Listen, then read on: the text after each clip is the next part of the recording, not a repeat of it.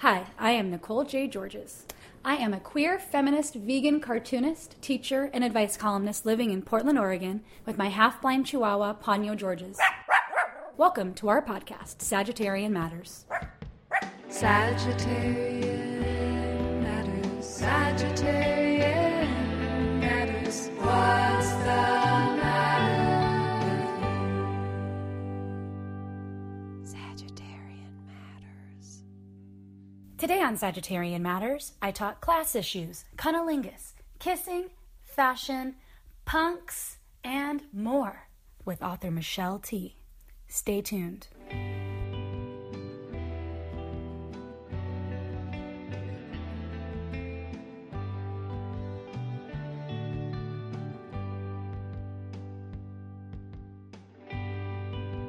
Michelle T. is the author of the books The Chelsea Whistle, Valencia, Mermaid in Chelsea Creek, Rent Girl, How to Grow Up, and more.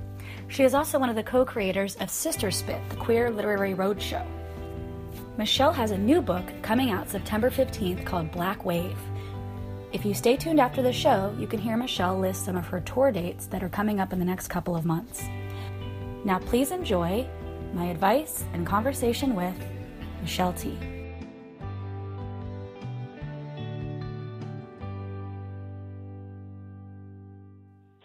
Hi, Nicole. How did you feel when you came to that point in your life where you kind of stopped looking so, wearing like punk hair colors and, leather and studs and, patches and all that, and you realized that, true individualism comes from within you and you don't have to kind of show it off in a way, but you may look totally normal, but you're still, really, really cool and like listen to the greatest music.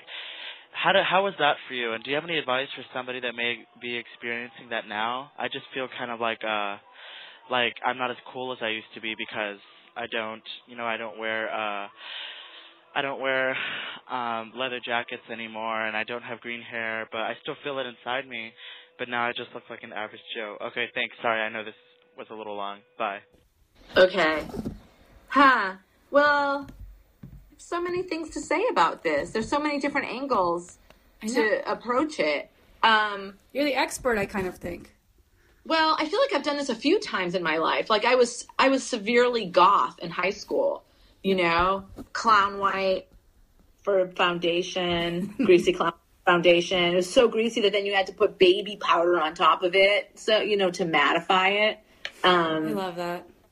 Black hair. If I could have gotten tattoos at that age, I would have bats all over me, stuff like that. And then in 12th grade, I just suddenly wanted to wear a little color. I just kind of wanted to do things a little differently. I was sick of wearing black lace dresses every single day of my life. I wanted to wear pants. I just kind of felt like I knew I was goth. I knew what I had lived. I knew, what the music that I loved was. And I was just kind of ready to do something different with the way I look. Because, I like fashion a lot. I like putting clothes on my body. It's one of my favorite things every single day to go in my closet and be like, what am I going to wear today? It's like a bona fide bright spot in every single day, no matter what's going on. So it was fun to all of a sudden be like, oh, I'm going to do this kind of thing, and it was a little bit weird because I definitely felt unmoored, a little adrift. I definitely felt like there is something great about, at that point in my life, walking through Boston, which is a very terrible place, if you look different or feel different or are different. It would be fun to walk through and see other goths or punks and just be like, sup, and I lost that, I couldn't prove that I was super goth, and arguably I wasn't super goth anymore, because I wasn't doing that anymore. And then later I had the same experience, I guess, after wanting to look visibly queer in this particular style, and then kind of letting go of that and being I think that the older you get, you just ideally stop giving a crap what people think of you, and dressing in these overtly subcultural ways, they're for you, right, when you're doing it because they make you really happy.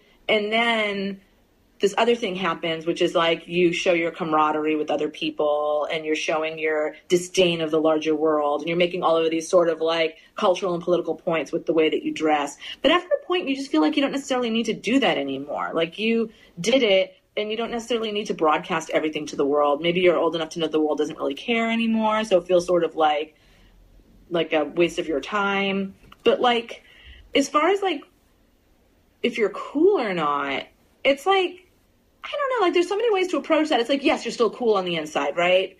Your hair is always green on the inside. Your inner child's hair is green and wearing a spiked leather jacket forevermore. But also it's like, maybe you're just not cool anymore. Like there's that way of looking at it too. Like maybe you can just like let the pressure off and like not be cool. Like if that's what you think is cool to look like that, like just let yourself not be cool anymore. Or you can decide that cool is something else that you want to do. You know, cool, like what is cool to you right now? Like you don't have to believe with the single-minded fury that punk demands of you that punk is the end all be all, the only way that anyone can ever be cool. And, you know, the most hardcore person wins, period. Like there's that whole thing in punk of like, whoever's the hardest core is the punkest, and like you're always on the lookout for posers, and it's like I mean, if you really take a step back, which it sounds like this gentleman has, you can kind of see it for the kind of childish, like high schooly one-upmanship that it is.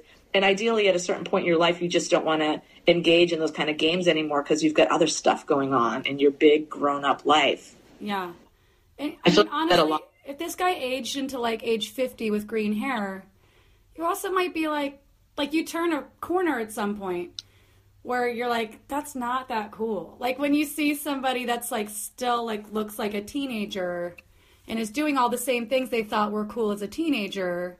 Yeah. You're like, there's... You wonder if they've grown at all, if their perspective has become nuanced ever.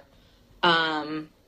I don't know. Or are they not bored? This brings up the question, the word, did you make this up? The word queeked? I don't think I made it up. I think our friend Beth Pickens made up queeked. Okay, can you just define call queeked? this phenomena the bugged trapped in amber phenomena. So queeked is like when you came of age at a certain time and then your fashion never moved forward from that time. Yeah. It's like you came of age, you know, it means queer peaked. So in this way, it's speaking specifically to the queer community, although anybody can queek. Although I do think there is something about being dedicated to a subculture makes you more at risk for queeking, whether it's a queer subculture, punk subculture, that kind of stuff. Basically, it's like that moment, especially, you know, queers come of age a little later in life. So it's like in your 20s when you kind of have your coming of age in your 20s, and you have that moment and it like all falls into place. And you look super hot and you feel powerful and you feel sexy and people are cruising you and like you're having sex and you're like, I have arrived. I look so hot. Then you just look like that for the rest of your life, you know? And it's like, I think it's like, I don't know. Let's give some examples. Like people here, so I live in Portland. Yeah. And people here that came of age in the Pacific Northwest in the 90s have a grunge, like a grunge dyke aesthetic. And you can, there's people that just carry that forward. Some people can really get away with it and they just look cool, you know? I think that butches and masculine people have an edge, sadly, on femme people because, in our culture, masculine dress is just a little bit less trend specific. So you get a lot of butch and masculine people who are wearing kind of like just some classic duds that they can kind of keep wearing maybe indefinitely, and that can work for them. I gotta say the San Francisco butch that came of age in the 90s, rockabilly flair, is a hard look to carry forward. I mean, we're getting into dangerous territory here, Georges, because we're like really like coming down on people's like self-expression, which nobody likes when people do that. But I have to say I'm not a fan of the rockabilly look. I feel like it does bring me back to a time in my own life where I was wearing feather boas and fake fur and drinking way too much. And so maybe it's just a personal trigger for me. But yeah, I mean, the rockabilly look, I don't like it. It's like hand in hand with like a Hot Topic-y sort of punk goth expression. Also, I feel like I don't really like that either. You know, there is a problem in general where like queers can kind of live in the island of misfit toys or the island of the Lost Boys and just like never grow up and just basically wear like hoodies and sneakers for their entire life and like never have to get it together to present themselves in a different way. And it's like, who am I to have an opinion on this? You know what I mean? Yeah. Like, people out there are saying, like, fuck her, and I agree with you. If you're saying, fuck her, I agree with you. But since I was brought on here to kind of, like, expound on my personal taste, I guess I'm going to do that. For me, it's been really fun to let go of different ways of looking that were tied very tightly to, like, personal identity and subcultural expression and open myself up to the scary, wider world of fashion and what that means has really challenged me personally around issues of class or feminism or even queerness, like passing as queer, not passing as queer, stuff like that. It's been fun for me to step into that territory, even though it can be scary and even fully anxiety inducing at times. On the other end, it's been just like really gleeful and fun to be, you know, like I'm 45, like to be like later in life, like in my late 30s or whatever, when I started kind of thinking more about this stuff and find that there's this whole realm of the world and of art to a certain degree, because clothing is art, right? That's open to me that I can explore in a totally different way. Like that was really inspiring to me. I still get the majority of my clothes in a thrift store. I'm just looking for different things when I thrift than I used to. Do you know, so when I was a teenager, I got giant tattoos. I started getting giant tattoos as soon as I could because I wanted to, like, sabotage myself out of ever being square. I wanted to do that too. I was What like, is wrong with us that we just saw our bodies as this thing that we needed to damage in order to keep ourselves down? Like, whoa. I was like, so intense. I was like, I'm gonna, like, this is my second tattoo. I'm pointing to a tattoo that goes from my shoulder to my elbow. Oh my It's God. my second tattoo ever. I started getting when I was 18 years old because I was just like, you know what? If I'm ever square, I deserve it. That's what I would think too. I'd be like, future Michelle, if you hate your tattoos, too bad. You are now lame and you deserve to have shitty tattoos, calling you out, preventing you from leading the bourgeoisie life that you now think you want, you loser. Same thing with getting my knuckle tattoos. When I was like 24 years old, I was like, you know what? And I had this like very Catholic thing about it where I was like, if I don't ever like them, I'll just have to wear flesh paint every day for the rest of my life. And that's my penance for having, that's my penance for having bad judgment. Oh my God. What weird, harsh people are we? Like, oh God, there's like harsh young psyches that we had. You know, truthfully, I'd like to get rid of most of my tattoos. Well, we've talked about this before, how you'd rather either have like zero like if you had to go back, maybe you'd have zero tattoos. Or all tattoos. Well, no, I just think that I'm in so deep now that all I can do is just keep collecting tattoos. You know, there's nothing, there's no going back. So you just have to be fully committed forward. But I wish that, like, I guess maybe in a perfect world, I would just have like I really love my knuckle tattoos. I would just like have those and maybe like my neck tattoo. Maybe like that's it, you know. I kind of like when people just have these really sparse tattoos but in really extreme places, you know, where they have like no tattoos but a face tattoo. Like, I think that's cool. But, you know, your ideas of what's cool changes, and if I had had that, then maybe I'd be now and be like, oh, I wish my body was totally covered with 90s styles tattoos of nautical stars and burlesque dancers. You know, maybe I just wish I had what I actually have today. I do get a little self-conscious about that sometimes. I just want to like put a timestamp. Like when someone's like looking at me, I want to be like, hey, you're looking at 1998 here, okay? Which I did. Okay, I have a Jack Skellington tattoo on my leg, and last year I got a banner added underneath him that says 1998 because that was happening. That's so smart. Because I would wear shorts, and then people would be staring so hard at me, and I was like, don't judge me. What are you, jealous? Stop looking at this. But so I put this banner and it says 1998 just to give it some context. To be like, hey, I didn't just go get a fresh, like, 9-inch tall Jack Skellington tattoo, okay? That was my first tattoo. Thank God. For those who don't know who Jack Skellington is, it is a Tim Burton character from The Nightmare Before Christmas, yes? Yes, and I got talked out of getting a sleeve, shoulder to wrist, a Nightmare Before Christmas sleeve. This is what I went in for. 18 years old with my money for my full-time job, and I was like, okay, I want it to be purple and orange. wanted it to be like a bunch of pumpkins here by my wrist, and then like this swirling castle and all the characters, and Jack Skellington standing on a hill, and they talked me down to get. They talked you down. What did they say to you? He was like, that's gonna get blurry if it's that small. If the characters have to be that small, they're going to get blurry at a certain point because he's a skeleton. You're not going to be able to tell. So what if we pick a bolder, different one, we put it somewhere else? And I was like, oh, okay. It's same place where I went in to get freckles tattooed on my face, and they turned me away. That was a good idea. Freckles on the face tattoos, that's a really cute idea. I like that idea a lot. Thank you. I'm glad I didn't get it now. You're glad you didn't get it? Now that I have a face that's not marred by, like, 15-year-old, like, blurry blobs, I'm happy that I don't have that. But I wasn't like Raggedy Ann freckles. It was like a smattering of natural looking freckles because I've always been jealous of those. The worst tattoo that I almost got but was saved from getting was a tramp stamp that was a piece of candy with a banner above it that said the name of my ex, their name, Possessive Candy. This person is just like doesn't even have this name anymore. Like, can we give them a fake name just so we can imagine this tattoo? Yeah, so it said like Karen's Candy. That's basically what it said. It would have said Karen's Candy with a piece of candy just above my tailbone. Just like my ass is a big piece of candy for Karen forever. I'm so glad that my tattoo artist just was like, I think we've done enough for today. Because I went in and I was like, I want a pigeon with a crown on my shoulder, and then I want Karen's Candy on my tailbone. And he was like, I think we've done enough. I'm like, okay, I'll be back.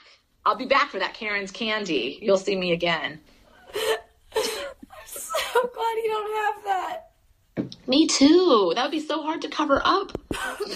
I was like, you definitely have like a Black Panther tattooed on your lower back right now is what you would have instead to cover that up. You're like crying from laughing at that right now. If you could see me and Georgia's are on FaceTime. If you could see her, she's like, her glasses are off. She's wiping her face. Her face is all pink and teary. I'm imagining you getting married or like us going to Mexico and you're wearing like a bathing suit. Oh, God. And everyone will be like, who's Karen? Because this person doesn't even have that name anymore. Like, nobody even knows that they had the former name that they had. And they'd be like, who's Karen? And I would just be like, I don't know what I'd say. My high school sweetheart. I just say probably Karen probably wasn't even paying for that tattoo. I'm good. Oh, no. Karen was not paying for that tattoo. So it wasn't even like Karen branded you. It was like you were like, let me brand myself for you, which is not the first time I've done something like that in my history. Like, when I was in junior high school, I was crazy over this dude from the roller rink, Richie Montgomery, who was a total player in skis and a bad person. And I was super hot for him. And I got my first hickey from him. I didn't know what was happening. I just knew that it felt awesome, whatever he was doing, and I never wanted it to end. And then I kind of woke up to a giant hickey on my neck, which was really sad. But I think we went out for like a week, and during that week, I stole one of my mother's sweatshirts. The front of it said, it was like 51% angel, 49% bitch. It was like that kind of sweatshirt. And then my father had at one point gone to the Mint in Washington, D.C. and gave me a sheet of uncut $2 bills. So I cut up the sheet of the $2 bills, and I brought this tiny stack of $2 bills to the T-shirt shop at the mall and had them put fuzzy letters on the back of my mother's shirt that said, Richie's girl. Oh, no. Because it was super, like, all the cool girls at the roller rink who were super tough and cool and smoked weed all had that on the back of their sweatshirts. It was all like, Sully's girl, Tony's girl, all that. I was like, oh, yeah, I can wear that shirt now. I'm Richie's girl. And it's like, I could never even wear it because I was, like, never actually his girl. It was just, like, this weird project. I was, like, a woman who had a Pinterest board but has, like, no date, Oh, but is, like, pinning their wedding on their wedding Pinterest board. That's what I was like when I was, like, 13 years old. When I was in middle school, I was like, I'm not going to put any pictures in my locker until I have pictures of my boyfriend to put in my locker.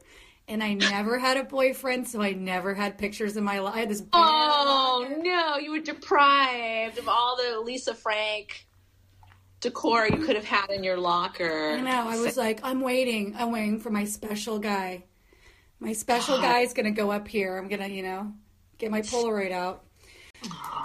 So I'm doing something that I think is pretty edgy right now, which is in my personal life. I'm bringing back pigtails. Now, I wanted to ask you about this, about fashion and aging, because I remember reading a thing in Bust in like the 90s that it was like the illustration was like an old woman wearing like a Courtney Love like Kinderhore dress. And it was basically about all the things that you can't, like maybe it's not so cute to have pigtails after 30. And like my friend Jerry is like, Beth Ditto's other best friend Jerry says that it's creepy for adult women to have pigtails. And so I stopped doing it. And then I just found my journal the other day. I was like, if people can start getting fucking nose rings again, why can't I have pigtails? I was like, why not? Why not? I don't know if I'm going to do this like walking down the street in LA. Hey, look at Kinderhore. Are you talking about the pigtails you're wearing right now? Right now. I think they look fine, and I don't think they look childish. I don't think it doesn't look like you're trying to be like Gothic Lolita. It just looks like you've got your hair in a couple of ponytails. I think it's absolutely fine. Thanks, like Michelle. if you were sucking a lollipop and wearing like Mary Jane's and ankle socks, maybe it would be a little weird. But you could probably still get away with it for a little while. I don't know. Like why are people so scared of like, I don't know. I'm so torn about these things because in a feminist way, I'm just like, why are people so scared of like older women being sexual?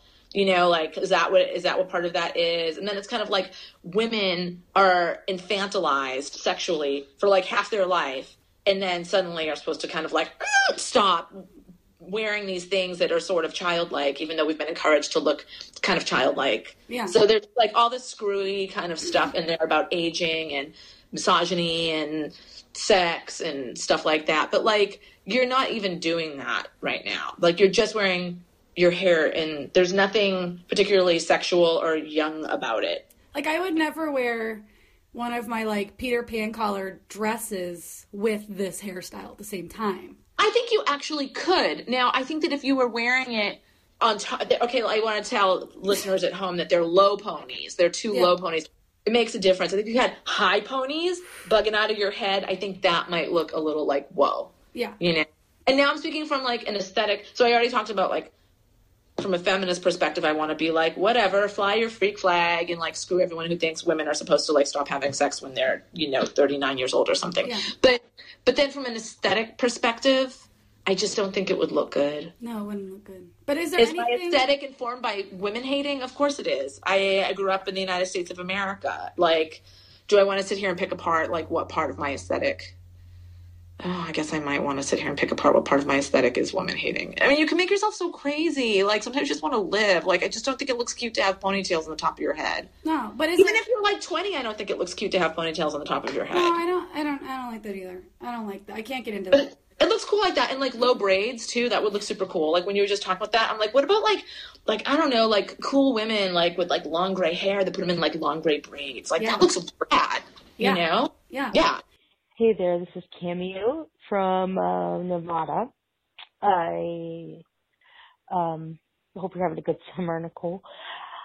I have a question. I've been with the same person for about 7 years, and I love them very much. They're everything I could ever want, but they are just an awful kisser. I love them. I love making love with them, to them.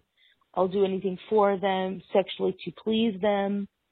They will do anything for me. I just don't know how to tell them they're just, a horrible kisser. Yes, I would, they're not sensitive person, I wouldn't say, but no one wants to hear that. And especially, why has it taken me 7 years? Okay. Thank you. I have to say, I mean, knock on wood, for the most part, I've always been able to cajole people into something that feels doable for me. Yeah. And then the only times that I haven't are times that I was like, it's not worth it. Like something else about them didn't add up, and then like they had like a parrot tongue or something. Like if that's happened, then I'm just like, let's just call it a day. It's true. It's true. I find like anyone that you really have some sort of chemistry or connection with, usually you can kind of meet in the middle with your kissing. You sort of work it out without even realizing it, maybe. Because maybe the other person doesn't think you're a great kisser either, but you kind of just like meet in the middle because everyone has their styles, you know? Yeah. But I think there's more going on. 7 years, this person has a 7-year itch. Now they're just suddenly like, I can't live with this person's kisses anymore. It's like you've lived with their kisses for 7 years. Like, what is happening? Like, what is going on? You know? Like that... Have you really been like repressing like a repulsion for 7 years and you're just now cracking? I just think there's other things going on. That's probably so long. Yeah. You know, the 7-year itch is a real thing. A lot of people break up around the 7 or 8 year mark, seems like. I wonder why that in particular. That's just the time when you're like, hit it or quit it. Yeah, maybe. You're like, I'm either going to really stay with you for the rest of my life or not, I guess, right? Yeah. It's a long time. It's a long time. That seems And like... you're just like, I don't want it to get any longer. It's been a long time, and I don't want it to get any longer. I regret kissing you for 7 years. Poorly for the past 7 years. Hello, this is Shelley from Wisconsin.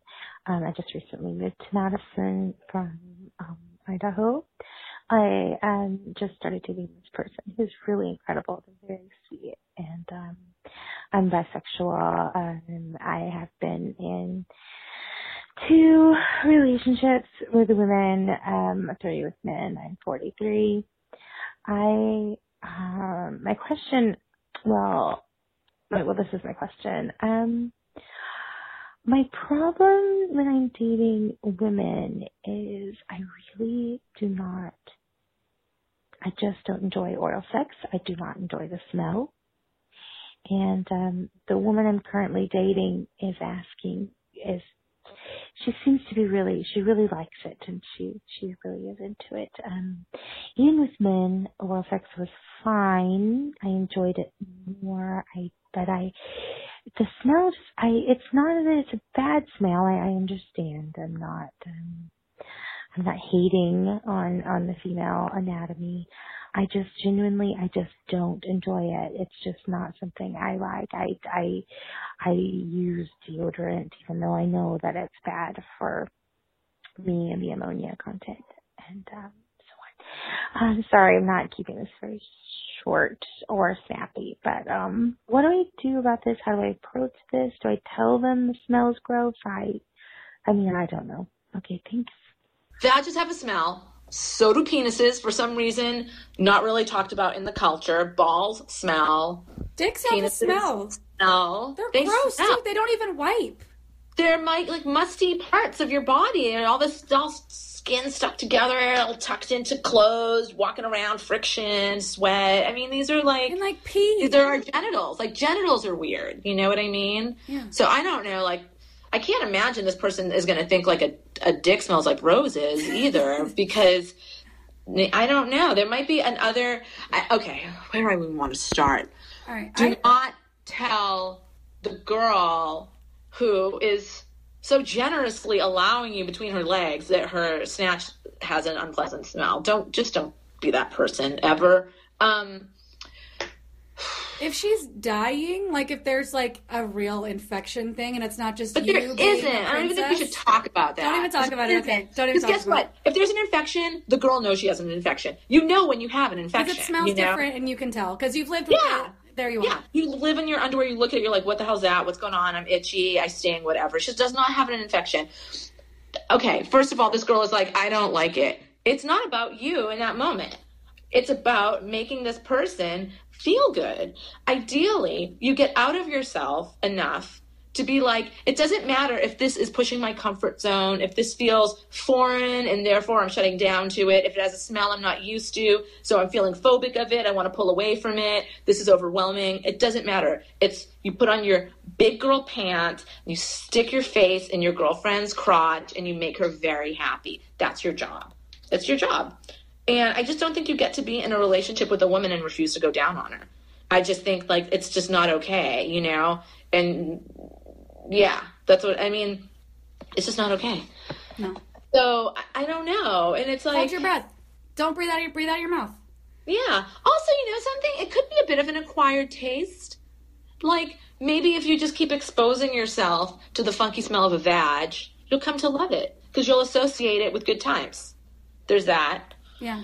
I mean, if you really can't abide by it, I think you just need to break up with this person because this person deserves to have somebody go down on her and, like, go to town and just, like, be like, thank you for the best 20 minutes of my life. Going down on you was awesome. You know, like, that's, like, what people want. And if you can't provide that, like, it's basically you're just like, I can't have sex with my girlfriend. That's basically what she's saying. That's basically what you're saying because, like, going down on somebody is, like, pretty much like 101 sex for a female, and especially in a female-female relationship, right? I mean, like, I don't know. Yeah.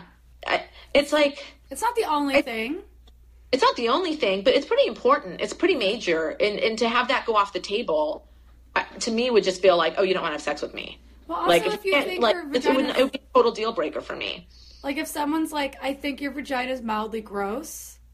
Like, how are you gonna have lots of other fun kinds of sex? How are you gonna have other fun kinds of sex if you think the vag is gross in general? Because your room is gonna smell like that vag. Yes, totally. And no it's matter like, what.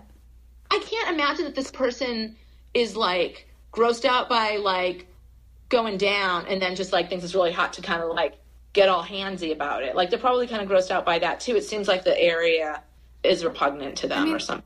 I guess maybe they're just like a stone cold bottom or something. Is that possible? I mean, maybe they could find some kind of stone top who's like, great, I actually never want you to acknowledge that I even have a body. Yeah, they can go find somebody who has issues on the other end of the spectrum and they can match up and possibly have a really fulfilling sex life. Yeah. Yeah, but, like, it's kind of a weird thing to lead with while you're dating. Like... I'm interested in you. I think you're hot and cool, but I'm just never going to go down on you. So how do you feel about that? I guess you could just kind of, like, meet people on, like, sex personals where you're kind of, like, leading with that, right? On a sex personal, like, that's cool. You can totally do that. But if you're dating in a more, like, I want a girlfriend or a boyfriend kind of way, it's a little hard to lead with, I want to date. I'm looking for a girl who doesn't care that I find her vagina disgusting. Like, it's a little hard.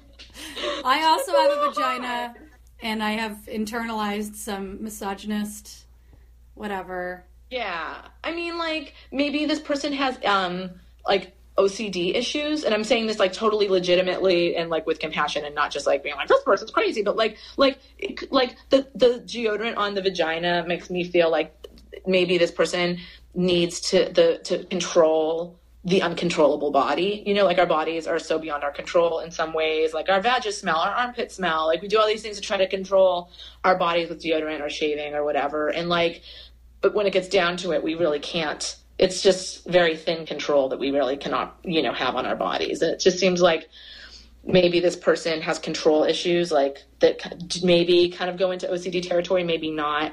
But there's, like, a larger issue going on with, like, the female body and, like, the messiness of the female body, the inherent uncontrollable messiness of it. And maybe that's something that can be sorted out in therapy or with the help of pharmaceuticals, which I am a total proponent of because they do actually help OCD kind of, like, issues. So if that's something to look into. It's worth it because what this person doesn't realize is that what's happening is they're being cut off from something that's actually really awesome, which is, like, just fun, messy sex where you get dirty and you shove your face in someone's crotch and you just get wild and you give the person that you care about the gift of an amazing orgasm, and which you get dopamine off of as well. Like, there's just this whole experience that she's not able to access. And so it's definitely worth looking more at, like, what is this? Where is this coming from? Instead of just being like, this is just how I am. It's just something I don't like. I wear deodorant even though I know it's not good for me, blah. Yeah. It's like, maybe, you know, there's something, the fact that she has acknowledged that maybe it's a little intense that she's using deodorant, like, makes me think that this person there's a little crack of clarity coming in. Like, maybe this issue isn't just like, I just don't like to eat mushrooms. It's just who I am. You know, It's like, maybe it's something bigger, and I think they should be brave and look into it. Yeah. And meanwhile, don't date anybody with a vagina. meanwhile, or anyone who's not a totally stone top who's... Yeah. Don't date anybody who wants to use their vagina-like parts for sex.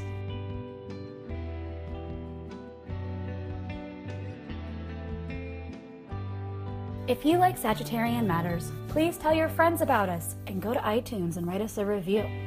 If you're looking for older episodes, please visit our website, sagittarianmatters.podbean.com. Thank you.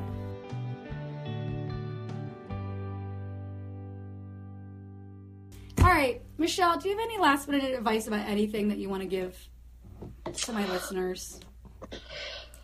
I don't know, man. Just be nice to each other. I say as I rip apart everybody's fashion and humiliate the poor bisexual girl who has issues with vagina.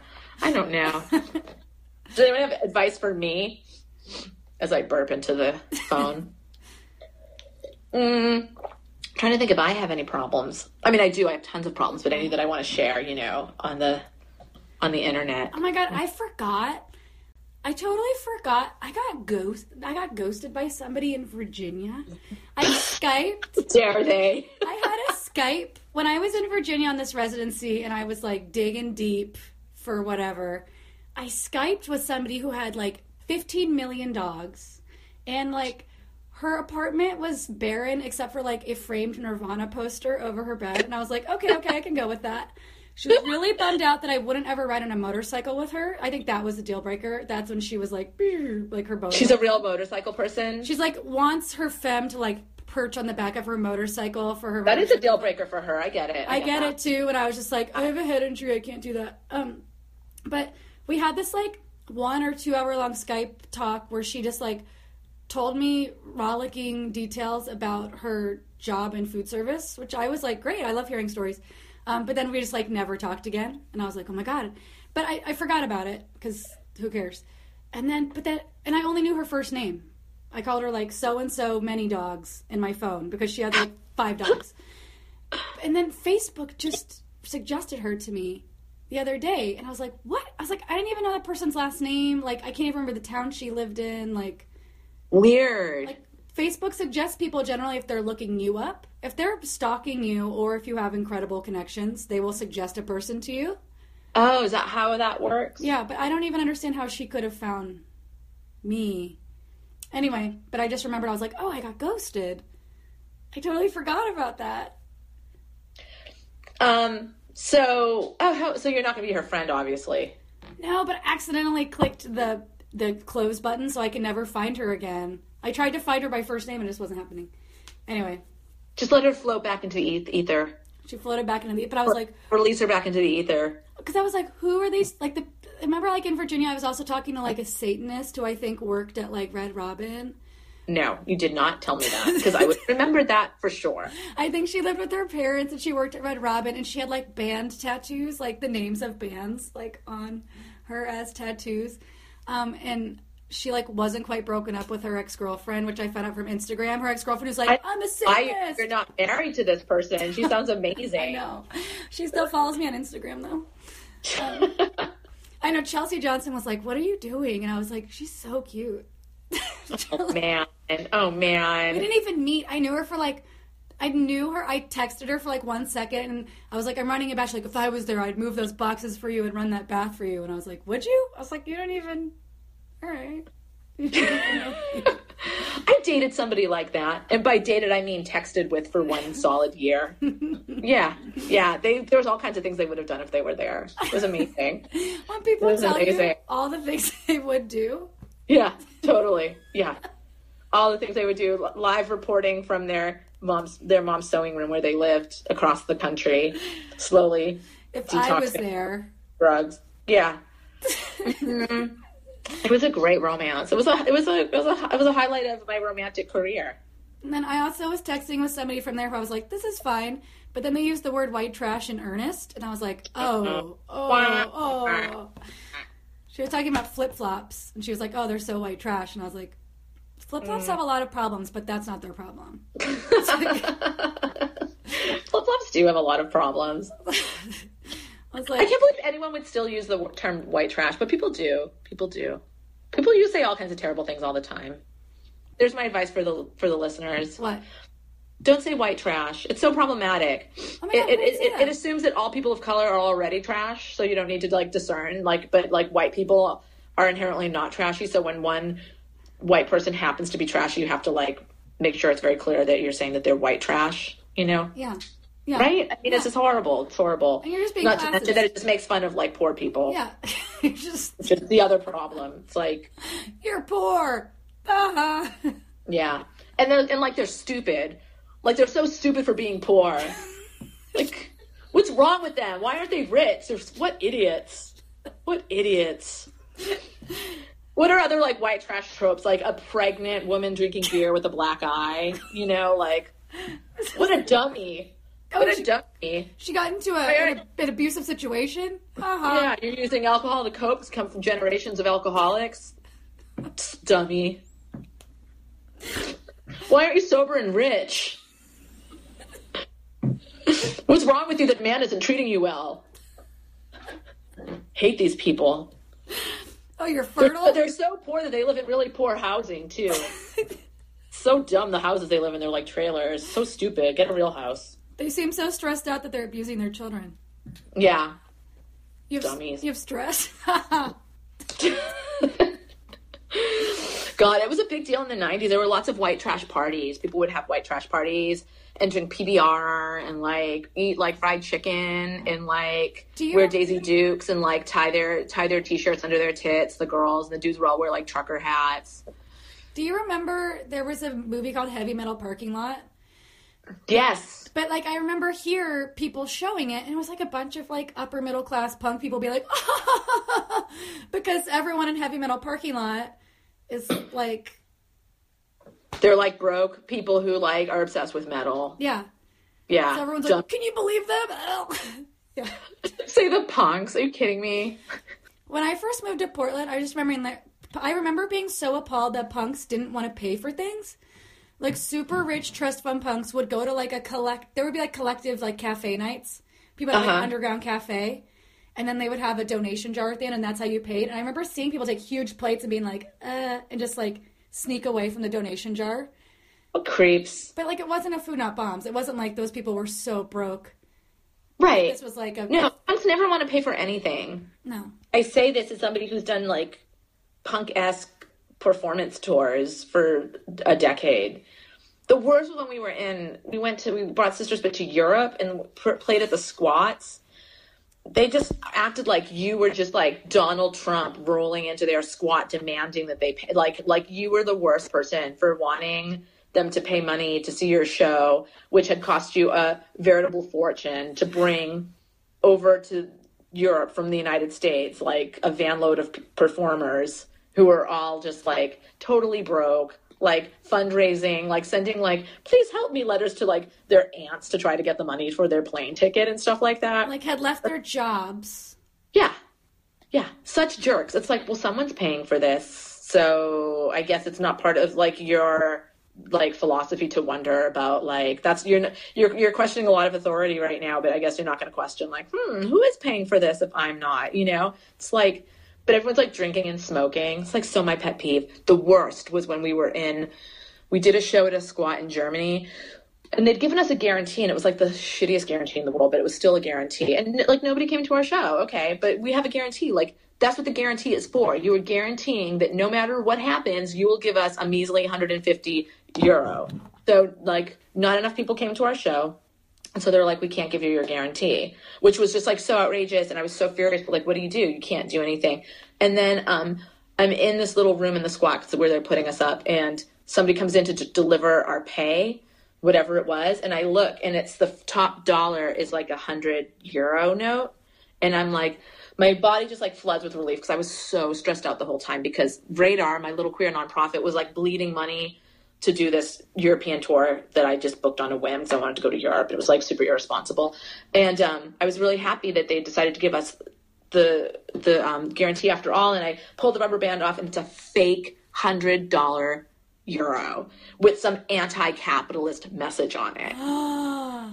Like, what sort of psychopath would do that. Like, that is just like extreme punking of like a traveling queer feminist art show. Like, why would you do that? What did you What discover? monsters? Did you discover that in front of them and just kill them? No, because it's so rude to look at money in front of somebody, right? When So you they were give like, it to you. "Thank It you." implies that you don't trust them, right? So no, they just like dropped it off on my sleeping bag and like skedaddled.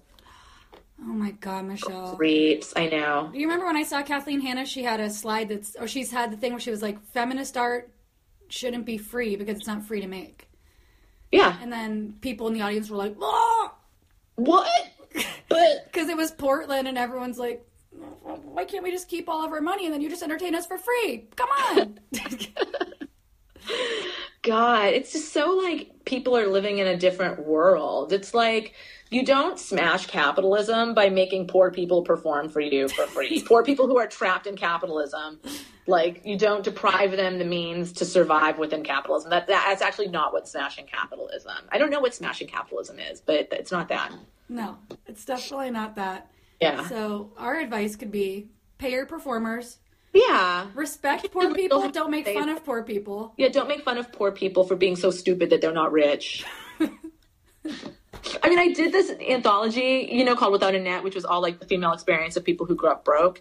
And I remember when it was out, I was having to do all these little like media things for it. And I got sent to some like morning talk show, like without realizing that like morning talk shows are basically almost unanimously hideous and run by evil men, and this guy was like, so why should I care about these poor people? Like, just like point blank. And I just was like, I didn't even know, I had no shell on. I didn't know what I was walking into. So I was just like, I don't even know what I said in response to him. He's like, but I mean, if you're saying that all these people in this book are very intelligent, but like, why are they poor if they're so intelligent?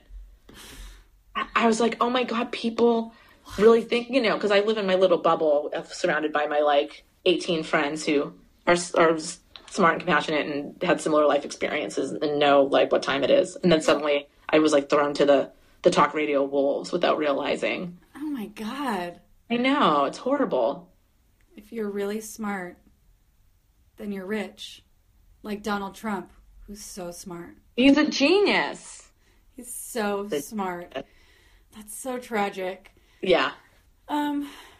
I do want to tell you, one time my friend Nate was collecting money for a traveling band at a show, and he was collecting the money. He was like, had like a beer box that he was collecting the money in. Yeah. And then he would walk up to people and they would start taking out their wallets because they thought he had beer. And then he would say, "Oh, it's for the band." And they'd be like, "Oh, sorry, I'm broke." And put their wallet away. Oh my God. Priorities. Worst. People. Will you tell me about your book, Black Wave? Oh, I didn't know we would talk about it. Yeah, I'm so excited about it. It's my favorite thing I've ever written, which is handy because I've been writing it for so many years. And it just came out / is coming out, which means like I have a box of them at my house, so they exist in the world. Are they in bookstores yet? I'm not quite sure. You can definitely order them online. But it's a book that I started writing as like a straight up memoir. Well, a lot of things happened. I actually had this weird book idea. It's not weird. It's a great book idea. I had this book idea in my head. I was going to write a apocalypse novel that sort of followed the song structure of Ziggy Stardust. So I started writing it, and it was a lot about fame and getting famous. And then I had this breakup, and I realized I didn't want to write about fame and getting famous, but I had been with someone who thought a lot about that, and so I was like influenced by that. And then I just thought, I actually just want to tell the story of this relationship I've been in. And so I started writing that just as like a straight memoir. And then I had a conversation with my ex, and he just didn't want it to happen. And, in the past I've been really like, screw you about it. But it made sense in this way where I just was like, I was with this person for a long time. We were a public couple. We've finally reached a point where we're sort of uncoupled in the public mind, sort of, and it felt nice. And I was like, now I'm kind of like bringing us back together in this weird way, and which I guess I still am right now because I'm still talking about it. And I was like, if the book comes out, I'll have to talk about this relationship, and I don't necessarily want to do that. And, we both date other people, and it's just like I suddenly saw how it was it didn't matter whether or not like I had the right to tell my story, which is usually like the memoirist's shield in such moments. But it was more like, what is it really going to look like when this book comes out? And then I kind of got excited about the challenge of how can I retain this story that I've held on to, that I've written, that I like, and sort of take out what felt to me to be the main point of the book, which was this relationship. So I sort of gutted it in this way and then filled in the blanks. And it was really fun. And I had to employ all this kind of fantasy and fiction, and ended up kind of going back in this funny way to the original idea of this apocalyptic novel. So I kind of brought those elements back in. And there's even like a few secret Ziggy Stardust references tucked in here and there. So it ended up being this really wild book, and it was really fun to just be like, screw it, I'm sort of writing memoir, but I'm letting all of this stuff that never happened come in, and I'm writing about Michelle in the third person, and I'm writing about myself not through my own eyes, but kind of looking down at myself like a doll and making all this crazy stuff happen. And it was really exhilarating, and I really am happy with the results, and I'm happy that the book is out. Cool. What percentage would you say is like memoir in it versus fiction in it? It's hard to say. It's like, the beginning of it is like San Francisco in the 90s, and a lot of like my behavior and things that happened were real. It's like almost everything I do or Michelle does is real, but the people that she's doing it with are sometimes invented. Sometimes they're real people that I knew later in life who were not around in the 90s, but I sort of time traveled them backwards and created them into a character. And, I just did weird stuff. But the state of the world, it's like the world is kind of deteriorating in the way that our world really is, but it's sort of super accelerated, especially since it takes place in 1999, because things are worse now than they were even then. And then she moves to Los Angeles, which I really did, and then the world starts ending. So that's all very fictionalized. But the things that Michelle's doing, which are like working in a bookstore, that was real. I worked in a bookstore in LA, feeling like a loser who has no money. That was true. Kind of bottoming out on alcohol, that's true. But then what Michelle in the book does with that is very different than what I did with it in real life. And then all these magical things begin to happen where, because the world is ending, there are all these people who would have fallen in love with each other if the world hadn't ended, and they're finding each other in their dreams. They're having dreams about each other, and then they're finding each other in real life on the internet, and but they're often in really different places. It's like maybe these people would have fallen in love. Maybe there's a 10-year age difference, but they would have fallen in love when they were 30, and it doesn't matter. And then they find their love on the internet, and it's like a 12-year-old, or something like that. And it's like totally weird. And so there's like funny things like that happen. What's the official pub date? I think the official pub date is September 15th. All right, Michelle. Okay. Thanks hey, George. for talking to us about. Glad we fixed the world today. We fixed the world. Fashion, it's okay to not look like a punk teenager. Yeah, it's really okay. It's okay to open yourself to the wide world of fashion and play and have fun and see like what new thing that you never thought you'd wear that you actually like feel great in. Yeah. Yeah. And also, like, why is it important to be punk? Why is it important to look punk? Why is that important? Is that the most important thing? Is that really the coolest thing? It's not. There's all kinds of ways to be cool in the world. Punk is just one of them. And it's like, like if you're not feeling it, but you're still dressing it, doesn't that make you a poser? Isn't that the epitome of a poser? Don't be a poser. Move on. Don't be a poser. By the way, I have been called a cliche on Portland's Oregon Public Broadcasting before. They're like, how does it feel to be a cliche? To be a Portland cliche? What? Can I tell you this? What is that? Did they mean icon? Did they get confused? Thank you. No, they were like, how does it feel to be a Portland cliche? Because I like have cat eye glasses and like I'm wearing a vintage dress and do zines. And I was like, I don't know, because I was like this before I moved here, and then I started creating culture here that people, I was like, I don't know, this is just how I've looked for a very long time, and I don't know. How did these people who gives these assholes microphones? I don't know. But this was a question, like the producer prepped me with this question, and then the host asked me on the air in front of a live audience how it feels to be a Portland cliche. Oh my God. And I'm like, I'm sorry that happened to you. Thank you, Michelle. Thank you. But I've looked the same, give or take, for a very long time because that's just me. Yeah. Anyway, okay, so it's okay to wear pigtails as long as they're on the top of your head. As long as they're not on the top of your head. Yeah. So, yeah. Don't make fun of poor people. Babies Go down on your girlfriend. Go down on your girlfriend. If they want that from you. Pharmaceuticals are okay. Pharmaceuticals are great. Pharmaceuticals are great. I was just thinking that so many cartoonists are depressed or want to kill themselves, I'm discovering. God. For real. That I honestly think that some pharmaceutical company would be very wise to start tabling at conventions, and their tagline could be like, retain your creativity while feeling balanced, while balancing your moods. I really think that if they had like samples or like information, they had some like cool looking young pharmaceutical reps being like, no, you'll totally still get ideas. You'll totally still work as hard. You just won't That's the thing is that people really think that their art or their creativity or that's the thing that makes them special is like that nugget of depression. No. It's just not. Or they think that they're never going to have a feeling again or something. It'll make them into like a cold-hearted robot. But I'm on meds and I cry all the time still when something moves me to tears.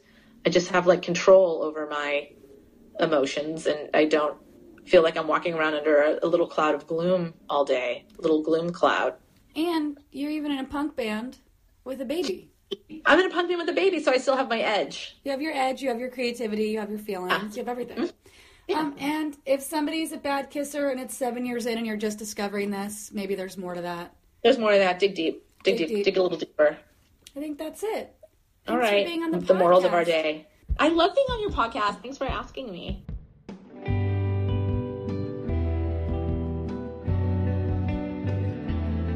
Sagittarian Matters is produced by Chris Sutton with assistance by Ponyo Georges. Our theme music is composed by Carolyn Pennypacker Riggs of the band Bouquet. Thank you for listening, and I'll see you next time. Sagittarian Matters.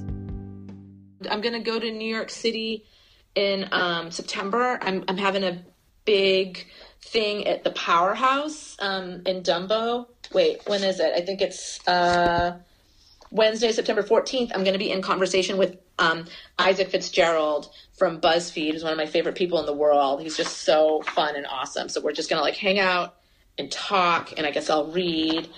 And I'm going to be at the Brooklyn Book Festival on a panel and doing a signing on Sunday the 18th.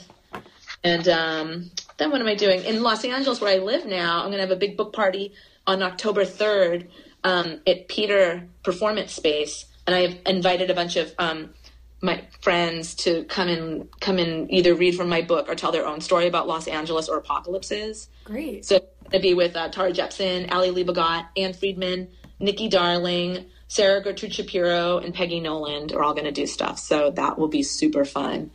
And then I go to around Northern California, and I'm going to be, where am I? I'm at the Avid Reader in Sacramento. Mark your calendars. Mark your calendars, Zach. Monday, October 10th. That's a really cool bookstore. I've always wanted to do something there. But on the 9th, the day before, I am going to be at Litquake with Daniel Handler. Litquake and Radar Productions are bringing me there at the Bookbinder Museum, which is a very beautiful space, worth dressing up for. I'm doing a lot of universities. In November, I'll be in the Pacific Northwest. I'm going to read at Powell's on November 15th, which is cool. I'm going to read in Seattle on the 18th, and I'm also teaching a writing workshop at Hugo House on the 19th of November. I love that. Yeah. I'll be around. I'll add those. I'll add Thanks. those so people can find you.